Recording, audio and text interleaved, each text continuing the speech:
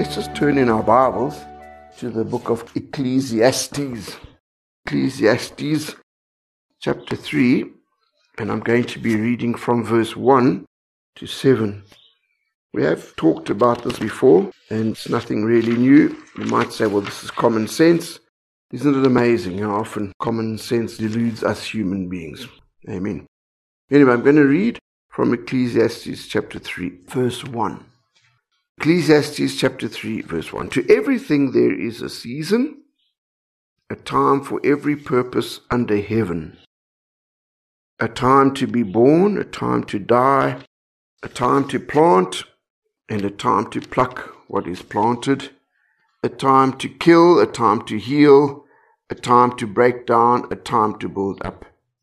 A time to weep, a time to laugh, a time to mourn, and a time to dance, a time to cast away stones, and a time to gather stones, a time to embrace, a time to refrain from embracing, a time to gain, and a time to lose, a time to keep, and a time to throw away, a time to tear, and a time to sow, a time to keep silence, and a time to speak, a time to love, a time to hate, a time of war, and a time of peace. To everything there is a season, a time for every purpose under heaven. Well, last week I was teaching on the subject of wisdom, and we're just continuing with that subject. Like I was saying then, everybody makes New Year's resolutions, and we all have big plans for the year ahead, etc., etc. Well, the truth of the matter is God wants to bless us. Can you all say amen? Amen. We don't have to beg God, oh God, may you bless us this year. He always wants to bless. The question is not whether God wants to bless us. The question is how are we going to perform, as it were. Because you see, if we don't put ourselves in a place where God can bless us, He can't. Amen? What we've got to learn is how to put ourselves in a position where God can bless us. Amen. And one of the big sort of secrets to that, though it's not secret, is to act in wisdom. If you and I are wise, we can expect God to bless what we do. All right, now that's all very good and well, but what is wisdom? Wisdom, very simply, is knowing what the truth is, knowing what God wants. Amen. But not only that, wisdom is putting what God wants, the truth, into practice in the right way. Amen? You can know the truth, but if you don't know how to apply that truth, you're no better off. You understand? You might know that the truth is a car is designed to get you from A to B, but if you don't know how to drive it, you might just as well not have it. Amen? In fact, if you have a car and you don't know how to drive it, you might cause an accident and do a lot of damage, you see. And that's the truth. When you and I know the truth, the Bible in the wrong hands can do more damage than people who don't have the Bible. Did you know that? It's happened through history. Why? Because it's been applied incorrectly. So you see, wisdom is knowing what to do, yes, but knowing how to go about it. Has everybody got that? Amen? When somebody says the word wisdom to you, you don't think of some fat guru sitting under a pineapple tree, his hands outstretched going, ahum, ahum, ahum. Amen? That's not wisdom. That's actually stupidity, all right? Wisdom sits in your Bible, in the shelf, all right? But now you see, God tells us how to put things into practice. Not what is His will, but how to go about it. And that's what we need to know. So you see, if you and I want to be guaranteed success in the year that lies ahead, we just need to know what God wants us to do and how to go about it.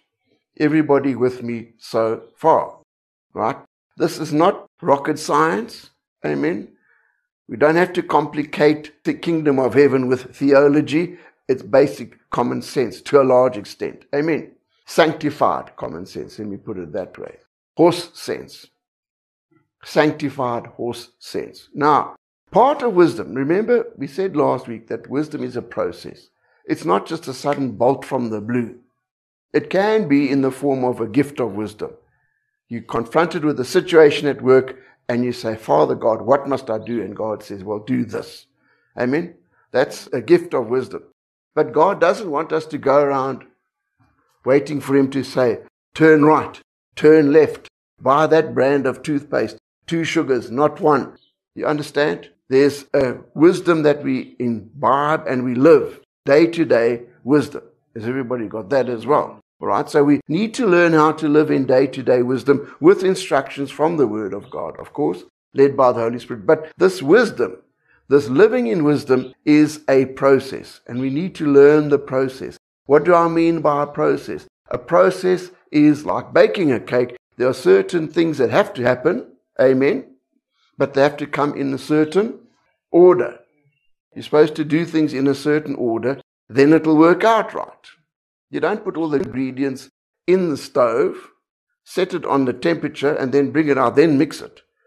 Hello, what sort of cake are you going to get then? It won't be a cake. A horrible, soggy mess. But anyway, you've got to use wisdom, and you see, one of the biggest ingredients in wisdom, which we're going to talk about this morning, is timing. Amen? Timing. Timing. We need to learn how to get our timing right. Get the time right. Now you see, with wisdom, it's one thing knowing what to do.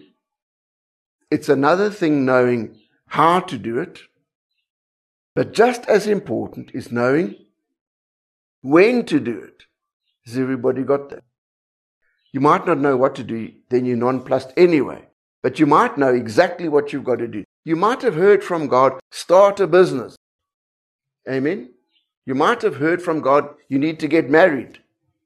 Amen? You might have heard from God, you need to have an operation, or you need to change jobs, or you need to move to another city, or you need to do a whole lot of things. You might know God wants you to move. Does that mean the moment you know that God wants you to move, pack and you go? Oh, I've got to get married. Okay, the first guy, I'll marry him. It's the right thing, but you're going about it wrong. And that will cause catastrophe. Amen? Now guess who knows this very well? The enemy of your and my soul. Did you know that? He knows this better than most jolly Christians. Not us, hopefully, after this message. So what's his technique? You see, like I always say, he's a creeper. Do you know what I mean by a creeper? He comes always looking good. You need a new job. Amen. Like, he comes to me quite often and says, Graham, you need to set up a ministry on Clifton Beach in the Cape. Yea, Lord. Notice, ministry. You get it?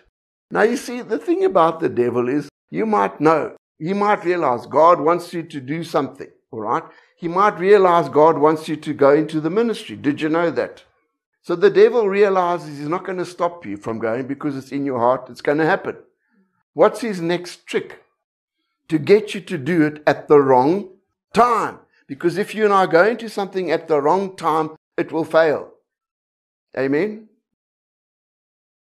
This is not too hard. Now let me just explain it. He always uses fear. All right? God uses faith. The devil uses fear. Okay? But he disguises that fear with like a facade. Now, let me explain it this way, as I've said before. Getting the timing right is, okay, let me explain it this way. They send rockets into space, as you know. Now, the big obstacle to sending a rocket into space is a thing called gravity. Because the Earth is very, very jealous. It wants to chaps everything for itself. So it's hard to get out of the Earth's gravitational pull. That's difficult enough. However, once you've gone into space, the next challenge is to get back, okay? Because it's no good sending humans off into space and saying, bye. The danger of coming back is this. The projectile or the spacecraft goes into orbit, as we all know. And what's got to happen is at a certain stage, it's got to slow down just enough for the Earth's gravity to bring it back to Earth, right? It drops out of space, basically. But There's a challenge here, because if the spacecraft keeps going too fast, what can happen is it can bounce literally off the Earth's atmosphere. If that happens, in other words, it's waited too long and then it bounces off. Goodbye. That's the challenge. The other challenge is if it comes in too quickly. What happens? The gravitational and the resistance is so much it burns the aircraft up. So, the scientists, the aerodynamics people have got to make sure there's this time frame, there's a window for this projectile to slow down and to come into the Earth's atmosphere. Just enough for it to handle the resistance, so it won't burn up, even though there's a lot of smoke and fire. Metal gets burnt off in that entry. It's a very traumatic thing, or not to keep it too late, so it bounces off. Now, in the Greek language, there's two words for time. Very simply, the one is time as a commodity. Chronos. We've all got time. Okay, we've all got a certain amount of time. It's a commodity, very valuable commodity that you and I have a certain amount of. That's time in the sense of a commodity. However, the other word for time is an appointed time. Can you see that? Christ came at an appointed time. Now, with every activity of God, like the scripture was saying, there's a time. There's a time to fight, believe it or not. But there's a time for peace. Where we humans get it wrong is we want to fight when there's no need to fight, or we remain passive when it is time to actually stand up and fight. The fighting in itself is not wrong, necessarily. But the timing is critical. I love this one. There's a time to keep, hoard, and a time to chuck out. Amen? Yeah. The time to chuck out. Our battle with the chucking out. However, you don't want to chuck something out and later on, oh my soul, I need the thing. The other side of the coin, you don't want to sit with cupboards and boxes and drawers and garages and rooms, and your whole world gets increasingly more constricted because of what? Junk, clutter. We have to make decisions. I think that's the big issue. But now listen, with events that take place in our lives, ones that we have control over, like a new job or moving or any situation, remember, what's the enemy's tactic? If he can't get you to do the wrong thing and you're going to do the right thing, what will he try to do? Get you to either do it too soon. Now, what is causing you and I to do things too soon? It is based in fear, but let me tell you what it's called: impatience. Amen? The Bible in Proverbs warns on more than one occasion about being hasty. The world system wants to pressurize you into being hasty. You know the advertising technique? While stocks last. Buy this junk at 3 times the price while we've still got it to give away. Yeah. This offer closes at midnight. So take it now. What's behind that? Fear that we might lose out. Am I right? Yeah. Fear that we might just lose out. Get married now. Why? Fear that you'll be left on the shelf. It's fear, is it not? That's the enemy's technique all the time, to get you and I to get it now. I want it all. I want it now. It's a song, isn't it? What a horrible song to teach your kids. I want it all. I want it now. Is that a recipe for success? I want it all and I want it now. That's our world system, is it not? Who's behind that? The enemy pressurizing people to do things too soon. You rush into stuff and what happens? You live to regret it. Not that what you've got into is a bad thing necessarily. It's very important, this. It can save us a lot of heartache in our lives. If we can just grasp this principle that wisdom does the right thing the right way at the right time. That window of opportunity. Amen? That window. We've got to know when it's coming up, be ready for it, and take it at the right time. Can I just say, a lot of people get married, they're not ready for it. Did you know that? Cause a lot of damage. They're not ready for it. We had a couple in the church, I'll just be honest with you. It wasn't a couple, it was the husband came. He was divorced already with 3 children. 3 little girls came bumbling into the church. And he explained that they got married. And what happened is they had one marriage counseling session, one. And the thinking was, well, he's a Christian, I'm a Christian, so it must be fine. Hallelujah.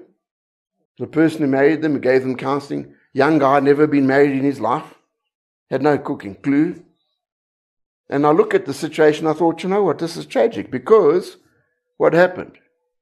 They weren't really ready for it, actually, if I think back. I could see that. There had to be some sort of process involved. It's just common sense, really. But what is the enemy's technique? Get it done now, you see. You might never have another chance. Now listen, there are occasions when you and I have to act quickly because that's an opportunity comes and God says, go for it now. We have to be led by the Holy Spirit in these things. But generally speaking, the big decisions of life, don't be too hasty. Amen? Don't be too hasty. Make the right decision, go about it the right way, and be careful that you do it at the right time. Amen? But now you see, what's the other side of the coin? Once again, fear operating. The person knows he's got to do something, but guess what?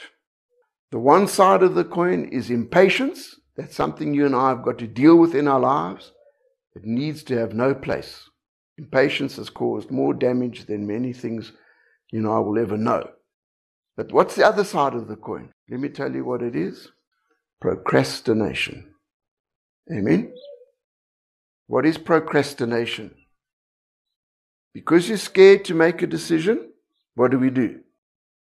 Put it off. That's probably the reason why there's so much clutter in some of my drawers. I don't want to make the decision. It's effort. Do I need it or don't I? You see? It's effort. The Bible speaks about the man who turns on his bed and saying, there's a lion in the street. If I get out there, I'll get bitten. I'll get eaten. Now, it doesn't say that there is a lion in the street. What's he worried about? Fear that there might be. You see? And very often people put off decisions because of, guess what? Fear, procrastination.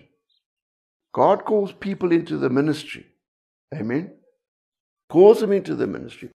And what is the favorite phrase? One day. You heard that? One day. Great vision from God of great ministry opportunity, and you see it and you think, wow, that's wonderful. Thank you, Lord. But then what happens? I'm quite comfortable doing what I'm doing here. But one day, you know what happens? One day never comes. And what happens, you see, is life happens, life moves on, and what happens to that window of opportunity? It does close. The energy that you would need to have to do that work is no longer in you. And we become so settled and comfortable in our ways, guess what? Fear. Fear. The biggest challenge to greatness is mediocrity. Did you know that? The biggest challenge is not disaster, but it's mediocrity. Living at a level where everything's just comfortable. So, please, it's not as if, we've got to be worried, we'll miss it. No. There's wisdom in all of this. There is wisdom. We need to know what God wants us to do. We need to have an idea of exactly what He's called us to do. And if we're not sure, don't worry. If you want to find out, God will show you. Take the necessary steps to find out. By being in church, you are here. We teach about these things. It's a positive step in the right direction. God doesn't expect you and I just going along and suddenly just to move into something completely different. It did happen with His disciples. Yes, they were busy fishing. He came and said to them, follow me, and they followed Him. But guess who He was? He was the Messiah. Now, with all due respect, we have the duty to change the world around us, but none of us here are the Messiah. And God's got plans for us. And God wants those plans to take place. But for those plans to take place, What have we got to exercise? Wisdom, you see. We've got to know about them, and we've got to know there's a perfect way of going about it, of moving from one level to the next. And very critical to this whole process is timing, knowing when. And you see, the key is to not act too hastily, not to go run out and do things. On the other hand, not to wait too long. Amen? There's a sweet spot, so to speak. And I'll just share this illustration which comes from my own life, because I was teaching at one stage. For one reason or another, I found myself in a high school teaching. History of all things. Can you believe it? But anyway, I spent 4 good years there, enjoyed every minute of it. It was hell, but I enjoyed it. How do you work that together? You have to be a teacher to understand. But the point is, the time came where I knew God wanted me to move on. Amen? I knew that it was time to go. As soon as I discerned that, did I go to the headmaster? I would have loved this. Thank you for your job, but I would have loved that. But God said, oh no, you don't. And I'll be honest with you, what I did is I prayed about it. I knew, now please, this is my point. I knew I had to go. Amen? In my spirit, I knew it was time to move on. I was not called forever and a day to be a high school teacher. I knew that. There was a calling on my life beyond that. Not that that's not important, but it wasn't for me to do. Okay? And I went, and every day I would walk around the pool and pray in the Holy Spirit. Praying for wisdom, praying for God to show me. And slowly but surely it began to emerge in my heart. And what God actually said to me made a lot of sense. When I heard it from Him, it resonated with my nature, resonated with my spirit. And what He was saying to me is, you are teaching young people that are in matric. This is the last part of their school year. You mean a lot to them. They need you. You can't just up and leave them. Does that make sense? You see, God thinks about the overall situation. Amen? And with God, it's always win-win. It's always win-win. All right? So His word to me was, wait it out till the end of the year, when this group of students has finished their matric, you're over with them, that's the time to move on. And when that came into my heart, as much as I wanted to leave with immediate effect, has anybody felt like that before? Yes. You feel like leaving with immediate effect. But you see, what would that have been? The wrong time. However, the other side of the coin is if I'd said, well, you know, I'm quite comfortable here. At least I'm getting a salary at the end of each month. Not that it amounted to a hill of beans, but it was better than, some bean is better than nothing.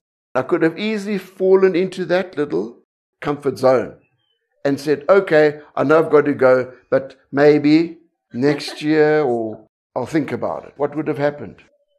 I'd still be there, still be being abused, day in, day out, overworked, underpaid, insulted.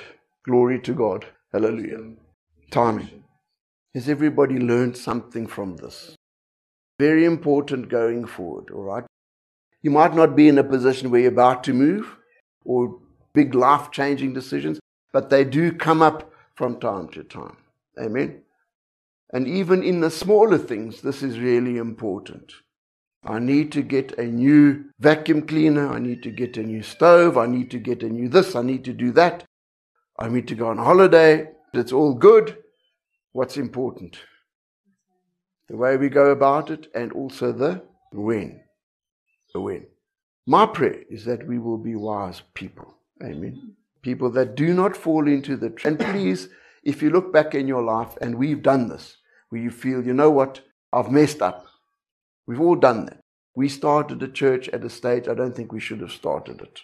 My point is that even though we might get it wrong on occasions, that doesn't mean God's finished with us.